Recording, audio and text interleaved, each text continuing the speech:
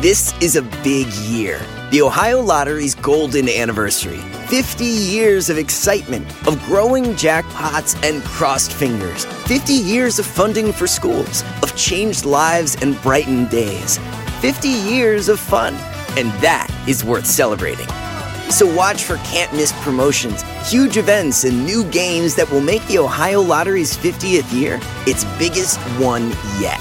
Learn more at funturns50.com. Life is a highway, and on it there will be many chicken sandwiches. But there's only one McCrispy. So go ahead and hit the turn signal if you know about this juicy gem of a detour.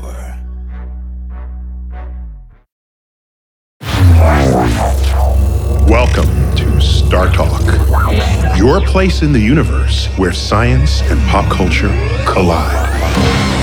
Star Talk begins right now. Star Talk, Cosmic Queries Edition.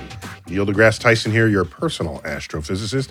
And as is not always, but most of the time, Chuck Nice. Hey. Co-host. Good to be here, We man. just fist bumped in front of our guests. Yeah. Yes, we did. Rude. How about me? Yep, there we go. Now we'll do a three-way fist bump. Commutative property of fist bumps. That's right. Brian Greene is our guest. That's right. We're doing Cosmic Queries until the end of time.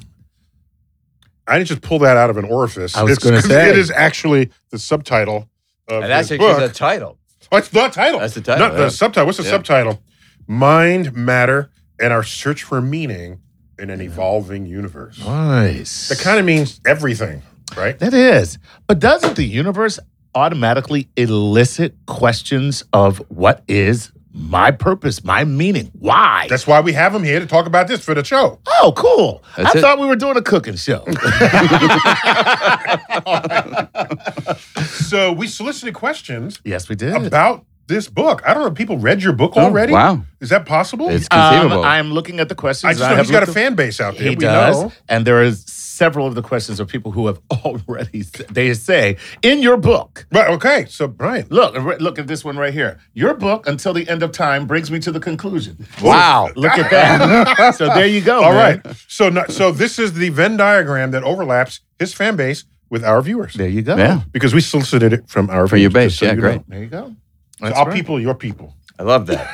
All right, so Chuck, you got the questions. Yes. Just remind everybody how this works. It's Cosmic Queries, and these are solicited from our fan base. That's right. I have not seen them. Certainly No. our guest hasn't. That's right. Chuck, you might have seen them. And I read them before. And, And Brian Greene and I have very strong scientific overlap, but we're going to get his view on this, and I'll just sit back and listen.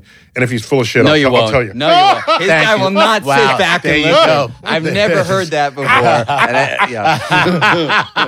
that was funny. No, plus, I should have said it differently. No, you won't. Brian Greene knows almost all the astrophysics I know, and I only know some of the physics he knows.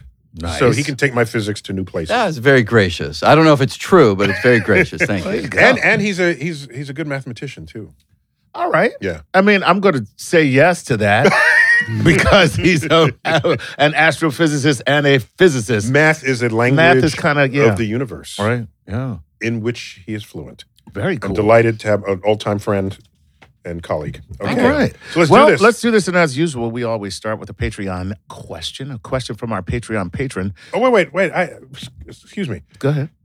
Brian Greene is professor of physics at Columbia University. Wow. And also joint appointed in the Department of Mathematics. That's great. Wow. Yeah. And he and his spouse co-founded the World Science Festival here in New York City every year, where science and art and music come together to celebrate science. Wow. That's right. He does this. That is incredible. He's not just some person who's sitting between us right now. right. This is Brian I mean, he Greene. is still that. He's still. I didn't want to undo the fact that he's a person Let's sitting not between us. demote him from personhood. Okay. And I think this is his fourth book. Yes, right. Okay. And his first book that anyone knows about was a mega bestseller, which was The Elegant Universe. The Elegant Universe. And he's one of our leading string theorists. And this was a way to share not only the frontier of his research with all the rest of us, give us a sense of hope that maybe one day we'll understand everything. Cool. Or not. Or not. So that was a mega bestseller. And we shared publishers back then. We had the same publisher. Oh, Norton? You were with W.W. Norton. Nice, Then he got yeah. so famous, he found another publisher. And then he published another book after that and didn't do as well as the first book. Okay? I just want to just hang some publisher. You're just giving your publisher some cred right now. Dirty laundry out here. There you go. Okay. Brian Greene, Alfred Knopf, publisher. Let's do this. All right, here we go. As I said, we always start with a Patreon patron because they give us money. And this is Michael Tobias. He says, "Hello, Neil and Brian. I often wonder how far we will journey through space within our lifetime. Will we be able to achieve interstellar travel, or will the human race go extinct before we have the opportunity and technology?" Now, he started off with our lifetime, but I think he means the lifetime of the species of human beings. Because our lifetime, the answer is no. And I am not an astrophysicist at all. Okay, well, we're done with that. Next question. No, but within the lifetime of the human species. First of all, what is the lifetime of the human species? What would that be? A few million years. Few million? Well, that's a guess, right? Well, if you look at the historical trend, the life expectancy of mammal species, right. I think 1 in 3 million years, somewhere. Yeah, around but there. we're so much special, right? I mean, we have this thing on top of our head that enables us to figure things out. So either that is going to be our own destruction because we can build things that can kill ourselves, or we'll be able to figure out a way of living beyond the traditional lifetime of many species. So unclear.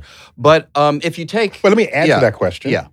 There's what's possible in the laws of physics, and there's what's within reach with our engineering. Absolutely. So give me your read on that. Well, the laws of physics constrain any speed of any spacecraft traveling through space to be less than the speed of light. So if you're not going to play games with imagining that we can actually warp the fabric of space and have it's not warp playing drive, games, that's real. Yeah, well, it's unclear that I'll be able to achieve that. It's real in every movie I've ever seen. I agree. But taking the speed of a craft to be less than the speed of light, then achieving great space travel is challenging, right? Now, the weird thing is, because time slows down when you have a spacecraft or a clock of any sort that's in motion, you could have a spacecraft going out near the speed of light, and we on Earth would watch its clock, and its clock would be ticking off time so slowly that to the person on the ship, they would be able to go much further than we would think they would be able to if we didn't take that into account. Right. Okay. So we could send, some intrepid Voyager out into space, and they could go... And near the speed of light. Near the speed of light, and they could go arbitrarily far in their lifetime. In their lifetime. Yes. So then they come back home, and everyone would have forgotten about them because hundreds of thousands of years would have passed. Or millions or billions of years. He was absolutely right. Yeah. Right. Wow. So that's not what people are imagining when they're thinking of space travel. No. But it really matters, if we were to take, a group of our species and send them out into space, it really would be within their lifetime that they'd be able to, according to laws of physics, go arbitrarily far. Right. And it's kind of, now you're right, the people back on Earth, they perhaps would be long extinct, Wow. Imagine. You come back and your species back. isn't even around. Right. Yeah. And the roaches took over. And the rats. Right. Yeah. And they say, wait a minute. You come back. And there's a museum that the rats have, and they're the skeletons of humans there. Right. That long ago, it's terrorized the... Or they could even have, an homage, an exhibit to the spacecraft that left, 100,000 or a million years ago. And you can sort of see the origin of your own trip. Man. That's kind of cool, though. You could actually... Okay, so you can, but no one else can really Right. participate in that. Unless they're part of the Unless they're literal part of the journey literal itself. journey. Right. Good answer. So now what about this in terms of when you say you put these people on a ship, all right? So you take a colony of people, you put them on a ship, and now they go and they're looking for some place to live.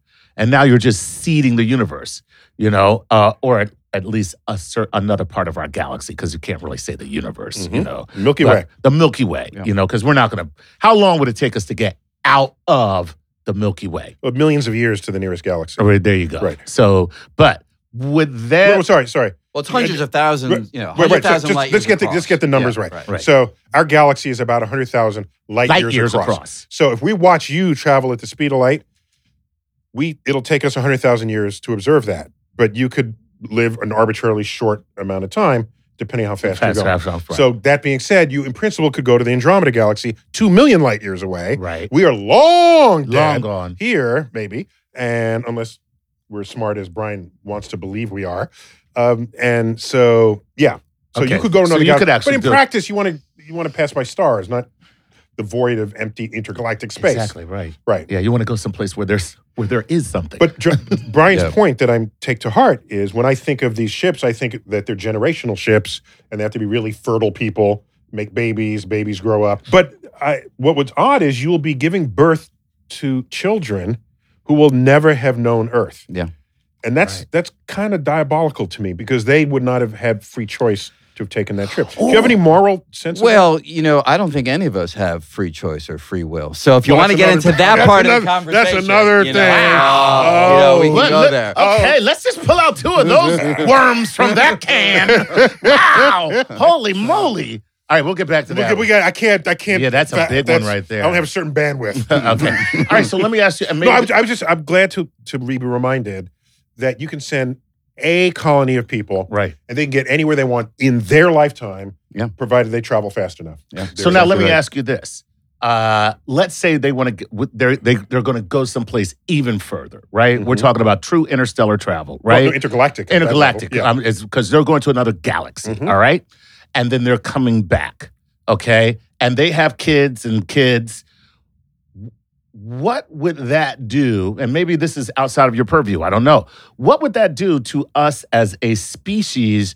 Would they be that much different from not having any of the effects of being on this spinning rock going around this little teeny star that we live in right now?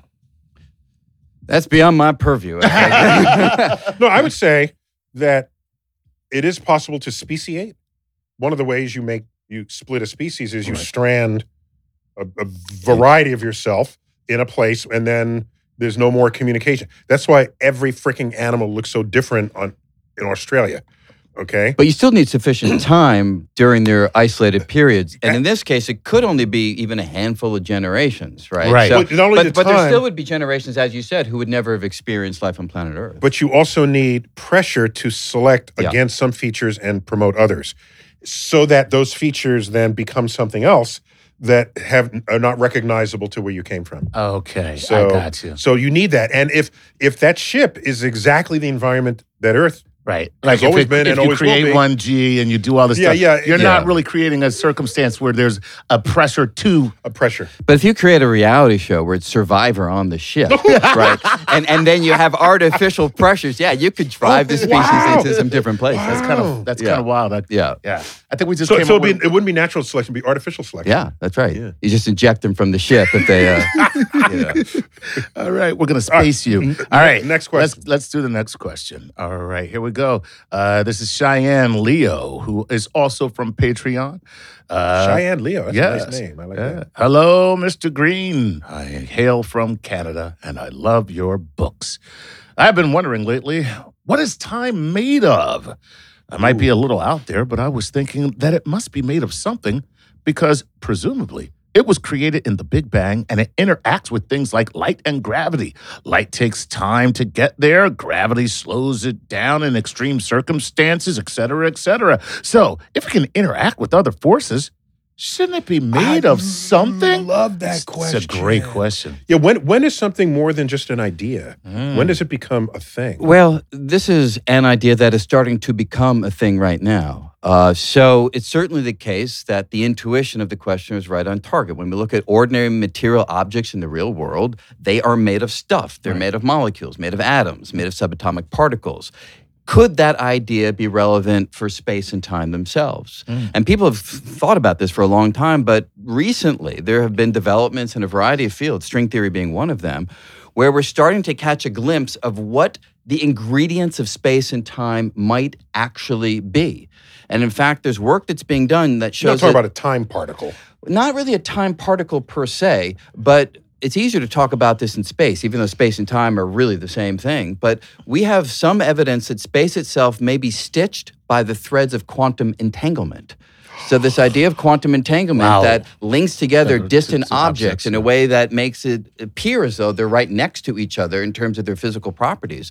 It may be that the threads of quantum entanglement are the stitches in the fabric of space-time itself. Is this where you get to the idea that in the distant future, where dark energy accelerates us ever greater, that it might accelerate us faster than quantum phenomenon can keep up, creating a tear in the fabric of space-time? Yeah, and in fact, you don't even need to know about the ingredients in the fabric of space-time to come to that conclusion. You didn't pause when I said that. That means it could really happen. Yeah, so the idea that the dark energy might get stronger over time. So right now, we all know that there is dark energy pushing the distant galaxies away. Right. We all know. Everyone, we've spoken about this before. We actually have. I know that we have. We actually have spoken about this before. Exactly. Right. So, but it's possible that dark energy gains strength over time, which means that it would not only drive the distant galaxies away ever more quickly, but it would start to drive even planets away from their stars. Right. And it would even drive electrons away from the nucleus of atoms, which would rip matter apart. And yes, you're right. Depending on the very nature of space-time, it could be that this dark energy growing over time might sunder space itself, might rip the fabric of space apart. And then that's amazing. You're talking about the actual tearing of the universe itself. I don't even want to think about that. Now I should point out that since you brought up the tearing of the fabric of space, a paper that I wrote with a couple of colleagues years ago was the first mathematical demonstration within string theory that the fabric of space can rip apart in a manner that would not yield a catastrophe. The fabric of space would repair itself, and it would just be a new behavior within the repertoire of things that space can accomplish that Einstein would never have thought of. But Einstein didn't think about quantum mechanics and the general theory of relativity. And when you unite them, as string theory does, you get new things that space and time can do. And one of them may be tearing apart. And it repairs itself. And it repairs itself, so it may not be as catastrophic as you think. Ointment for that. Ointment. We have a salve. Put some ice on it. But actually, it's not so much a salve. The strings in string theory can surround the tear and form more of a Band-Aid. So it's more that the strings form a Band-Aid that protects us from the rip in the fabric of space. But see, and there's math behind this. It's not like a crazy guy. You look very skeptical at this. I did too, because that sounds eerily just like math. Don't hide behind this math. No, I'm not hiding. I'm just trying to let you know. Math can talk about some crazy stuff that had nothing to do with reality, and you know it. Don't tell me there's math behind it. Of course. So therefore... but this emerges right from the most natural interpretation of the equations of string theory. So I'm not standing on my head to make this happen. Okay. That's an important point. Yeah. It is. Because there's a lot of stuff that we think about where you have to go out in left field to try to get the explanation. But if this flows out of your stuff naturally, it's a beautiful thing. Yeah. Very cool. Can I tell you what else happens? Please. Black holes shrink down to a very small size, very small mass, and they transmute into elementary particles. So black holes that you normally think as being kind of this big thing out in the cosmos, different from the fundamental constituents of matter, when space rips, the process that repairs it involves black holes turning into particles. See, now he just made that one up. No, you had me until I was the going to universe say repairs itself. I don't make anything. No, black holes are the doctors and the nurses. No, I'm sorry. No, you full of shit now.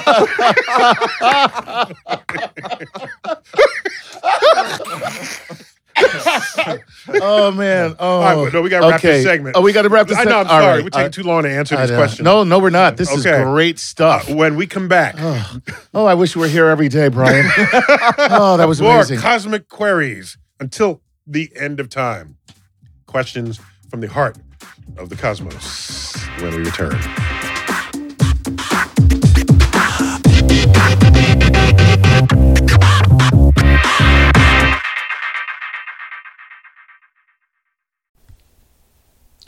This podcast is supported by FedEx. Dear small and medium businesses, no one wants happy customers more than you do.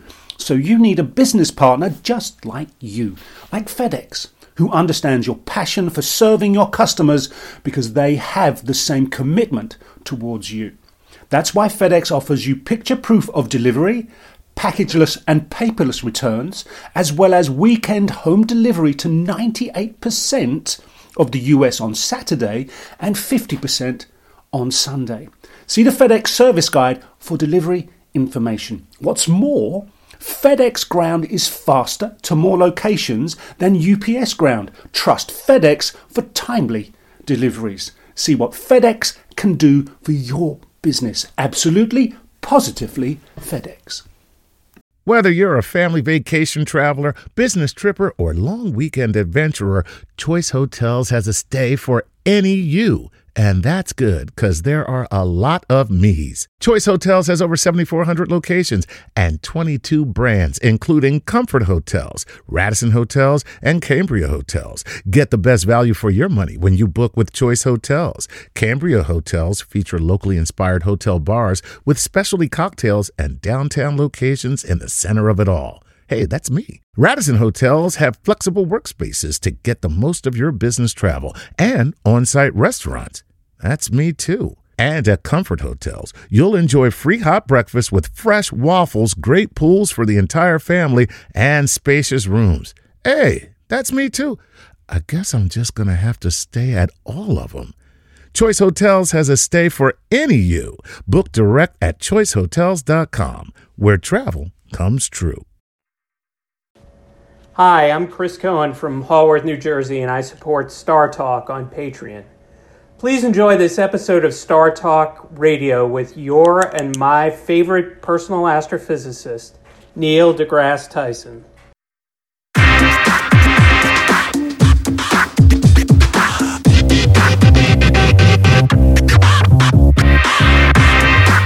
We're back.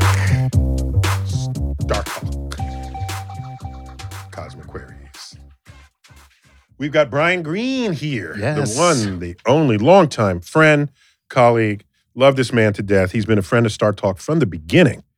From the beginning. Absolutely. This is not his first rodeo with us here. So, Brian, congratulations on your fourth book. Thank you. And got a great write-up in the New York Times. Very enthusiastic write-up. And even when he was criticizing it, he was praising it. Yeah, right. It's like, oh, it got complicated, but it needed that. And I kind of liked it. And it got me into it. You know, it was like one of those kind of things. So who actually reviews your books? I'm serious. Like, you two guys, you write these books. Who is it that sits down and says, okay, let me go through here This is and Mom. see Brian's mother? That's so Intermittent funny. employee for the New York Times. Yes. Son, I have to tell you, I don't know about this whole thing about black holes and particles. So no, really, who is it? I mean, Well, I would say there's science not a editors. lot of people that can do that. They're science editors. Oh, That's their job. All right. If they can't handle it, then they don't review it. There are plenty of newspapers don't review science books. Oh, actually, the number of reviews of science books is going down because newspapers are really winnowing the staff of people who do they're it. cutting their staff so they can't afford it. Yeah. Wow. So this, just to give him credit, because he's in the club. Dennis Overby, longtime science writer and editor, One of the best, really, for the New York Times, and he leans cosmological. Although when we demoted Pluto here, he wanted to dip into that. When I said, this is not your beat, you know, this is too nearby for you. But I think he wanted some Pluto street cred. Right. So he did a little Pluto article on our demotion. And was he for or against your postulate? He was antagonistic. Yes. Oh, okay. Yeah. All right, gotcha. But anyhow, he's a longtime editor, and he has a book of his own. Oh, yeah. So the real meta question is, did you who two reviews actually the review his book? I think he wrote a book, The Lonely Hearts of the Cosmos, Hearts of the Cosmos. which was about two astronomers trying to find the scale of the universe. Was that the book I'm remembering? I don't remember the details. Okay, but it was biographical. Okay. Astronomers who had access to big telescopes. All right. And you're there at night looking up at the night sky with the telescope, and nobody else. Lonely Hearts of the Cosmos. Oh, okay, that sounds about right. Okay, no, I'm joking. All right, here we go. Let's get back to our questions. This is CS Toe 1. Hold on lower so people can see your beautiful face. I'm sorry. Here we go. Yeah, CS Toe 1. I forgot we're on camera too. Hey, do you think the laws of physics are finite and knowable? Can we ever fully understand the universe in its entirety? If so, what forces might we be able to manipulate that are beyond us now? Ooh. That's a very, very cool question. Ooh. No, it's a deep question. Yeah, it really because, is. Look, you look around the world and there are intelligent beings walking around, dogs, right? And they don't, we think, understand the general theory of relativity or quantum mechanics. So these are intelligent brains. Although when I say that, I always think the dogs are out there barking and say, he thinks we don't understand general relativity. You know, but seeing if that's really the case, then why do we think that the human brain would be able to understand it all? We may have limitations on the deep truths that we're able to grasp. Now, having said that, there's no evidence that there's any limit to what we can figure out. We haven't hit the wall. right? We did develop quantum mechanics. We did develop relativity. Wait. You know. Wait. You and your compatriots have been at this string theory thing for 30 years. Yeah, here we go. Maybe. Here we go. Maybe that's the wall. It could be. Maybe you guys aren't smart enough. You found the wall. But here's what I would say to that. Let me hold up a mirror to you here. Yeah, okay? but who's the one who can't find, who's at the edge of the wall? See, but that would only be the case if we were sitting here saying we can't make any progress in understanding the mathematics of string theory. And we're then- making incredible progress, but the thing is, and the part that you're responding to, which is completely justified, we haven't been able to make contact with observation or experiment. But that's not all that surprising when you're dealing with a theory whose energy scale is like 10 to the 15, 10 to the 16 times greater than that of the Large Hadron Collider, our most powerful machine in Geneva, Switzerland. So I agree that we have hit roadblocks, but it's not us theorists, it's the experimenters. Oh! There you go. And if I might chime in here, Smackdown! let me just add.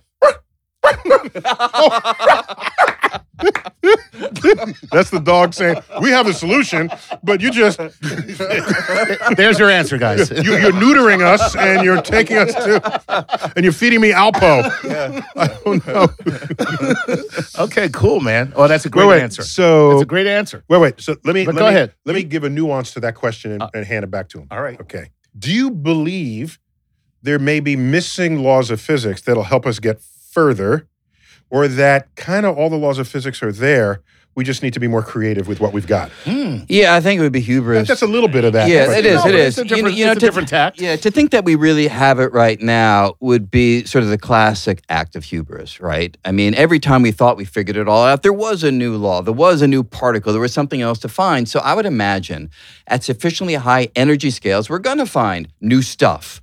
New particles. New entry scales would be beyond where anyone has gone before. Yeah, so right now... Too boldly go. Yeah, so let's say we've basically gone on the order of 10,000 times the mass of a proton, roughly speaking. Energy scale. And we haven't found anything new yet. But I would imagine that between that scale and the so-called Planck scale, which is where the fundamental laws of quantum mechanics and gravity come together, that's 10 to the 19 times the mass of a proton. So that's 19 orders of magnitude bigger than a proton. And we've only gone up to sort of 4 orders of magnitude bigger than a proton. So in that range, I suspect there's going to be something new to be found. Okay. Interesting. Because just in all fairness to those who've come before us, they would be working in a tabletop, right? And there'd be some phenomenon they don't understand, and then they'd experiment with it, and then they isolate it and name it and characterize it and mathematize it. Yes. And so our basic known 4 forces of nature come out of that kind of experiment. Exactly. Kind of tabletop plus simple particle accelerators, right? And astronomical observations. And observations. So yeah. what you're saying is that's a regime that manifested some aspects of nature that we have figured out in a tidy way. Yeah. But there could be bigger questions we don't even get to yet because we haven't tested the regime, and that regime is not on our tabletop. Exactly. Okay. Yeah. That means the future of physics is big money, big accelerators. That is one longer way. The lone candle It's burning. that, but I also like to think that if we're sufficiently clever, we might find indirect ways of probing realms that you think would require that big machine, but maybe we can be smarter about it. Okay. All right. On Star Trek, it's just all computer simulations. So, By the way, just as a signal to my people being clever, it was, how are you going to put a big telescope in orbit? Well, you can't make a rocket that wide. No, so you Build it. let's build it. Yeah. Well, you can build it in space, Yeah. or you can get a mirror that unfurls. All right. Right. All of a sudden, the engineers say, "Hey, I got this. Right, Let right. me be clever and figure it out." Yeah. So we've actually overcome many challenges that previously were considered intractable just by clever people. Yeah, exactly. I'm Yeah. echoing your point. Yeah, Cool. exactly right. That is super cool, super cool, super cool. All right, here we go. This is Janesh from Instagram. It says, finding/creating your own meaning is fine. But objectively, what do you think, Brian, is the actual meaning of this creation? Yeah. Ooh. Yeah, that Because that meaning comes is right. it. That's a big part of where you try to go in this book. Yeah. And the answer that I give to that question, which I develop completely and more fully, I should say, not completely in the book, is that there is no ultimate meaning floating out there in the void, right? throughout these. I got to go through all these pages and to find out that there's. Well, no I'm going to give you the. I got to read this for you to tell me there's no meaning. Cliff notes right here. So the Cliff notes are that we are the product of the mindless, purposeless laws of physics. We are all just bags of particles governed by those ironclad mathematical. That's it. And what we have the capacity to do, which is remarkable, is impose order, impose coherence, impose purpose and meaning on the external world and the internal conscious experience. And so it's not as though they're two things. The real answer that's floating out there in the void awaiting our discovery and sort of the internal one that we manufacture, it is only the internal one that we manufacture because there is nothing else. How do you know this? I don't know this beyond my experience in a lifetime of working with the laws of nature, the particles of nature, and trying to give explanations for the things that we observe in the external world. So the particles are your gods. There is a place for religion. You need to answer that question way faster. No. If you really want to go there. Let me think about it. No. My altar has some neutrinos on it, but yeah. Okay. No. But honestly, seriously, I do think there's a role for religion that some of our colleagues step on and dismiss out of hand entirely. And what would that be? Well, it's not to understand the external world. No one can use any religious doctrine to calculate the electron's magnetic moment to 9 decimal places, which is what we can do routinely with quantum field theory. Okay. But if you think about religion and the spiritual journey as something that doesn't illuminate the external world, but rather the internal world of conscious experience. Go towards for meaning in life. Yes, exactly. Mm-hmm. Then there is a role for it. And you don't judge it by whether it can explain the external world. That's not what it's meant to do. You judge it by whether it is a satisfying way of trying to understand your place in the universe. 90% of religious people would say that. The other 10% who are fundamentalists. Yeah, of course, go different directions. Get their science out of the Bible. I agree. Right. And that's problematic. Enlightened religious people are where you're coming from. I agree. That's very good. That was a little journey. I liked it, man. I still think he's got an altar in his home. A neutrino altar. I'm pretty sure. he sacrifices to the particle gods. I'm pretty sure. I'm pretty sure about that. All right. Okay. Let's move on to Lee Bird. Okay. So Lee Bird from Facebook says, "Hello, Dr. Tyson and Dr. Greene. My wife has asked, where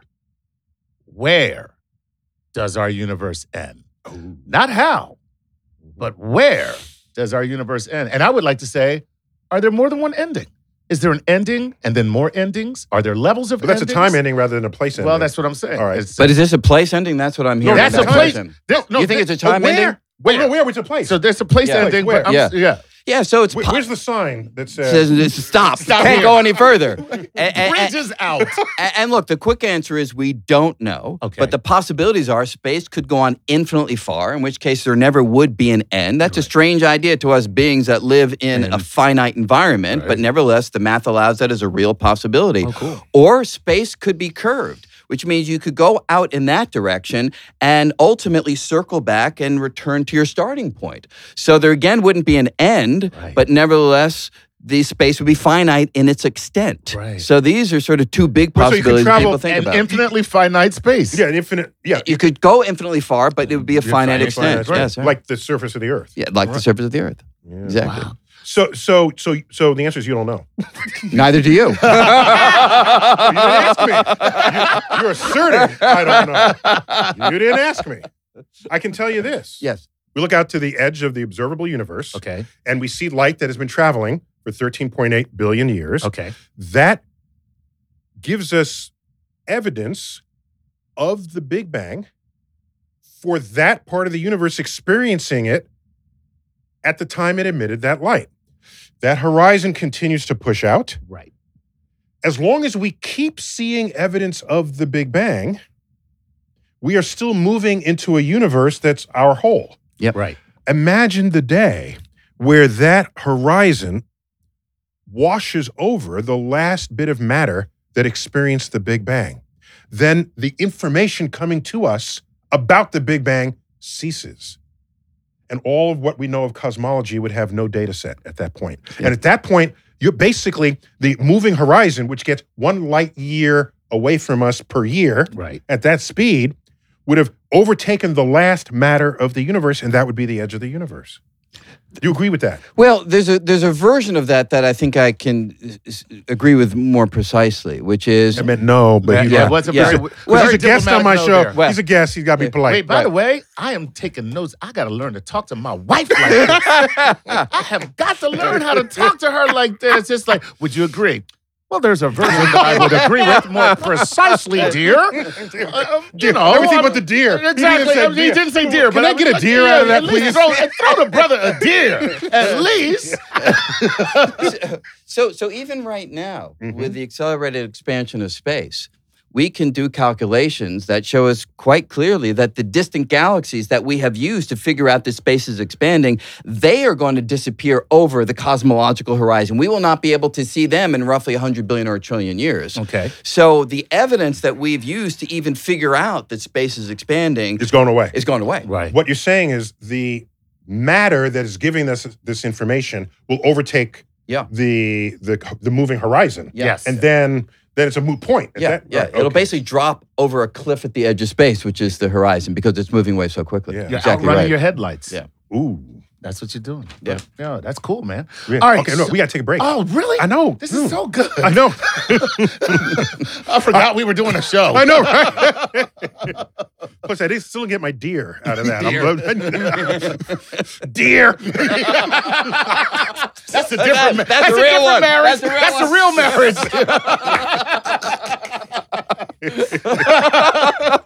All right. Star Talk. Cosmic Queries. Brian Greene. Chuck Nice. We'll be right back.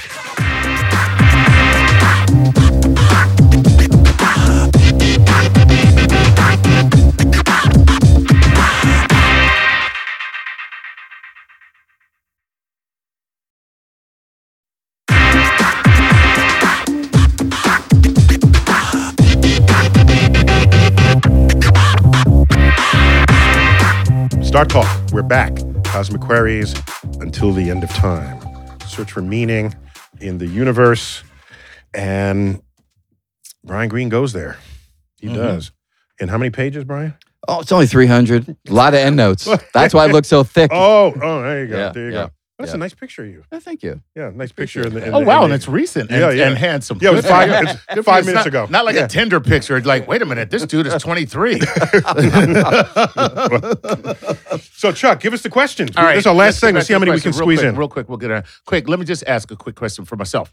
All right. We're able, this is hypothetical because we're not able to, but we're able to get beyond this horizon that you were talked about. We're able to observe that there, whatever, right? But now we are outside of the universe that was created at the Big Bang. What is time in that place? Well, it could be the same as time here. So that cosmological horizon is, as Neil was pointing out, just the distance that we can possibly see because light has had the time to travel from it to us since the Big Bang. But it could be that time applies throughout this realm of space, and it could be that it looks out there much like it looks in here. It's not as though you pass through it and you've been in some entirely new domain. However, it's possible that it could be different. Since we've never been there, the math suggests that it will be the same. But were it different, that would be shocking and wonderful. Wait, but Brian, let me take issue with that. Yeah, please. Dear.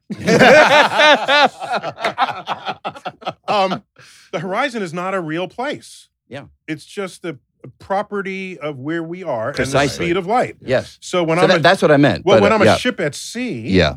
and I go to my horizon, whatever 10 miles away, now I have a new horizon, do. and I'm still at sea. You're still at sea. Exactly. So why are you telling me something different is No, gonna that's my happen? point. I believe that will be the case in the universe. But it's Not what also he said. conceivable. That is not what he said. No, but it's conceivable. You would agree that when you take your ship, it's possible that when you reach your current horizon, Yeah. it could be that things are completely different. It could be the dragons are there. It could be the gates of hell that There'd are be there since dragons, you've never been there. Or you'd have to presume that at exactly that distance, and you were in the middle of where all those dragons were, and It's a that's very kind special space. That's a very I agree. special It's very space. special space. That was the point. So if I can't go said along it, with that. yeah. So if I didn't say it clearly, Right. I suspect, If you and said the it math incorrectly. strongly argues that it will be the same Right. out there. Fine. But it's Gotcha. conceivable. It's conceivable that it would be different. All right. Yeah. But I get what I really get out of that, and maybe it just helped me out here. What you're saying then is what we are seeing is a reference That's what we're seeing. Yeah. We're not really seeing It's an not edge. We're not seeing. Right. We're seeing a reference is what we're seeing. Any more than a ship at sea. More than That's a not the ship at edge sea. of the earth. You Right. can think it's the edge of the earth. Gotcha. And it might be the edge of the earth. It probably isn't. However,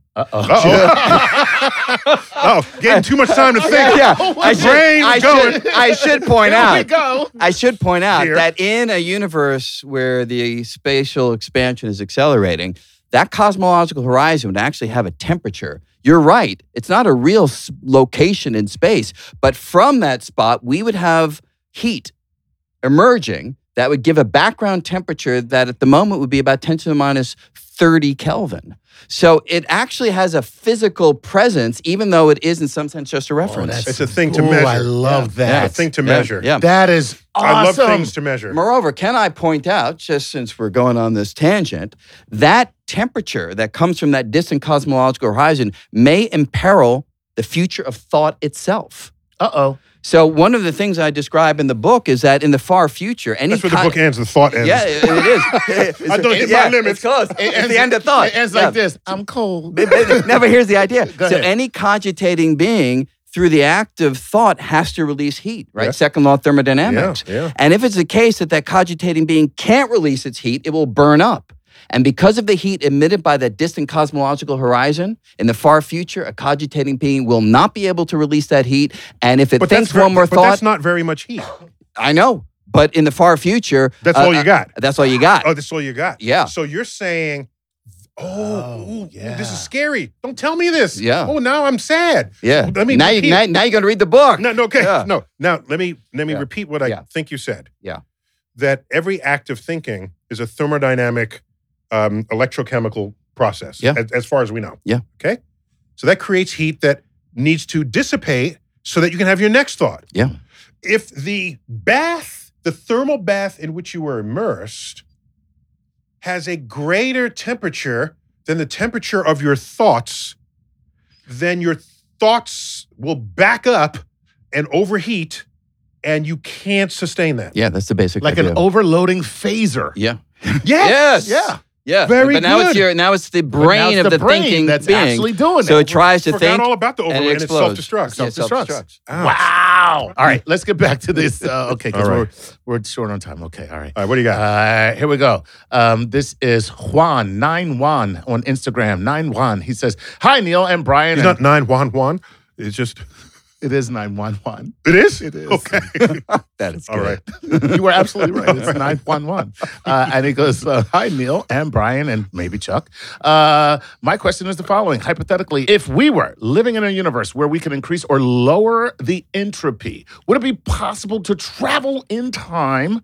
Greetings from Montreal. I really love the podcast and it makes my commute all So let me better." reshape that so Yeah, more so you people can can be see- part of that. understand. So, as you know, and as you've written, the increase of entropy is one of the arrows of time. So, if we somehow had control over entropy in the universe to reverse it, will that imbue us with powers over the hour of time? I don't think so. So you're right. We often do think about entropy and its relentless increase as an arrow of time. But if it were to reverse itself, time would still carry on in the direction that it was always traveling. We would just see some weird things happening in the environment around us. We might see, for instance, eggs unbreak or candles unburn, but it wouldn't be time going backward. It'd be those physical phenomenon. processes going backwards. Yeah. Okay. Gotcha. So, Now, if everything went backwards, that would be something else. But that's not what the question not what is. I'm It's just Right. we're able to reduce entropy in some regions. okay, so if we're able to reduce entropy of the universe, because we know we can do it locally, that's what life is. Yeah. Life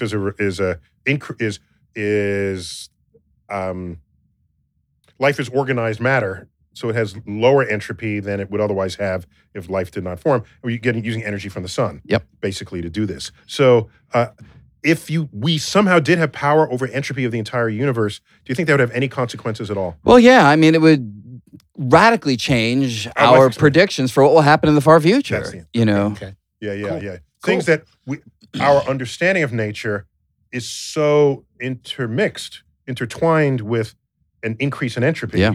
that if entropy systemically decreased, we'd have to rethink what was cause and what was effect. That's right. And we'd have to rethink where we are headed in the far future. Yeah, okay. Dude, that's really cool. Okay. All right, let's do this one. And I have to rewrite one of the chapters of my book. Team Forsyth Observatory on Instagram would like to know, hello, Neil, Brian, and Chuck.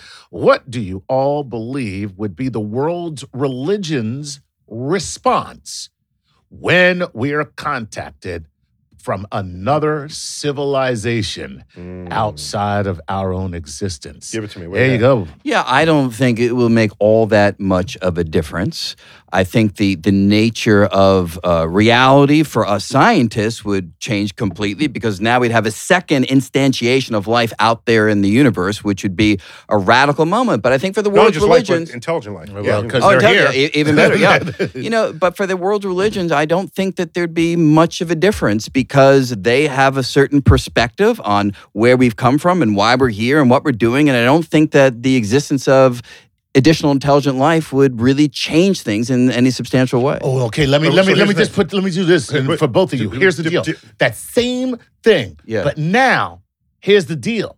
Those beings tell us, we put you here. Now, what do the religions do? Well, so there's already religion about that. What? They call the Ray-aliens. What? I'm just saying.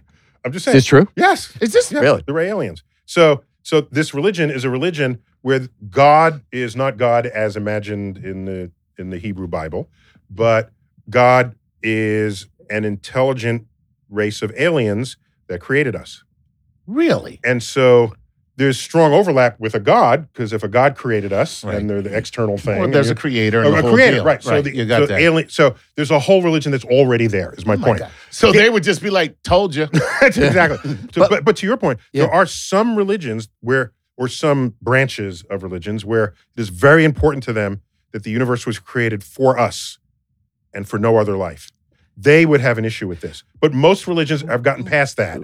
And Right. religions are more than just belief systems. They're Yeah. also institutions. And institutions generally have their own survival as a fundamental part of what they do and why they do it. And moreover, there are so many religions already practiced on planet Earth, and each one needs to deal with the existence of the others. The and other religions. Other religions. And Right. they're able to do that by virtue of saying ours is a real one and theirs is not. So I Right. think we'd have that same kind of response if aliens came down. But to your point about Ray aliens, if that's the name of it, there's also the simulation hypothesis, right? Oh, right. If we are all just a simulation of future supercomputer, then again, there's a godlike being, the kid in the garage who's fired up the supercomputer. And again, you don't have anything supernatural, and yet we would be the outcome of a creator's desires, wishes, whims, because that kid fired up that simulation. Okay. So he has another altar, and as a kid, and the altar he prays to the kid God as well as the particle The God. snot-nosed altar. Right, gotcha. All right, let's see if we can get another one in. This is I think we can. Oscott. He says from Twitter, since the beginning of our civilization, the human mind and consciousness have evolved so much. Can the human brain figure out the human consciousness? In what ways can we confidently predict that we will acquire the ability to comprehend the majesty of the cosmos?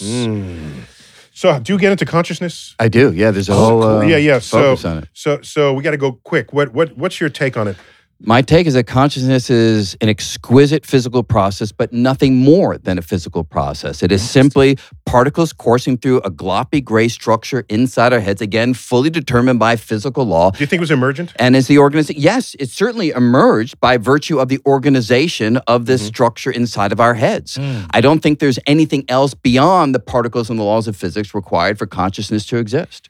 I mean, do you? No, I'm not convinced by so much of what's written about consciousness. I mean, the fact that there's so many books on consciousness and everybody's talking about it, it means no one knows anything about it. That's the evidence you don't know anything is people keep writing about it, right? How many people are still writing about Einstein's general relativity? Yeah, the book it's on the shelf. Of course, yeah. Right? Yeah, so it is, Fascinating. but I agree. I think everyone agreed. It is the grand mystery. You know, where does consciousness come from? And many take the approach that we know historically people use with life. People thought vitalism. It couldn't just be particles particles and the laws of physics. You got to inject something else, a life force. Right. Nobody talks that way any longer, right? Well, And now some Christians will talk about a soul. Right, but few scientists think that way any longer. Similarly, there are some scientists who think you have to inject something into the particles and the forces to get conscious self-awareness. I think 100 or 1,000 or whatever number of years from now, people will look back and smile at how quaint that idea was, but there's nothing more than particles and physical laws. What was the question about consciousness, though? Did we Will we be answer? able to Will we be able understand to will we be able to understand consciousness and And then the using majesty. that be Okay. able to understand or comprehend the majesty of the cosmos? So let me reshape please. that. So, is there a level of consciousness that awaits us that will enable us to appreciate the cosmos even deeper than we already do? I certainly hope so. I mean, what a level of awareness, I Yeah, guess. I think as we learn more about reality, we reshape our sense of who we are and what the grand mysteries of existence are. And I think that's a beautiful journey that we've been on for thousands of years, and it will carry onward. Ooh, cool. Those are some final thoughts. Those are very good final thoughts. Yeah. Brian, you don't come by often enough. Invite me, I'll be here. Dear. We have to write him, dear. We have to invite him more often than the rate at which he writes books. That's the problem. Okay. There you go. All right, Brian. Always good to have you. Thank you, dude. sir. Chuck. It's a pleasure. My boy. My man. All right. This has been Cosmic Queries. I'll just have to say it, the Brian Greene edition. All right. Neil deGrasse Tyson here, your personal astrophysicist, as always, bidding you to keep looking up.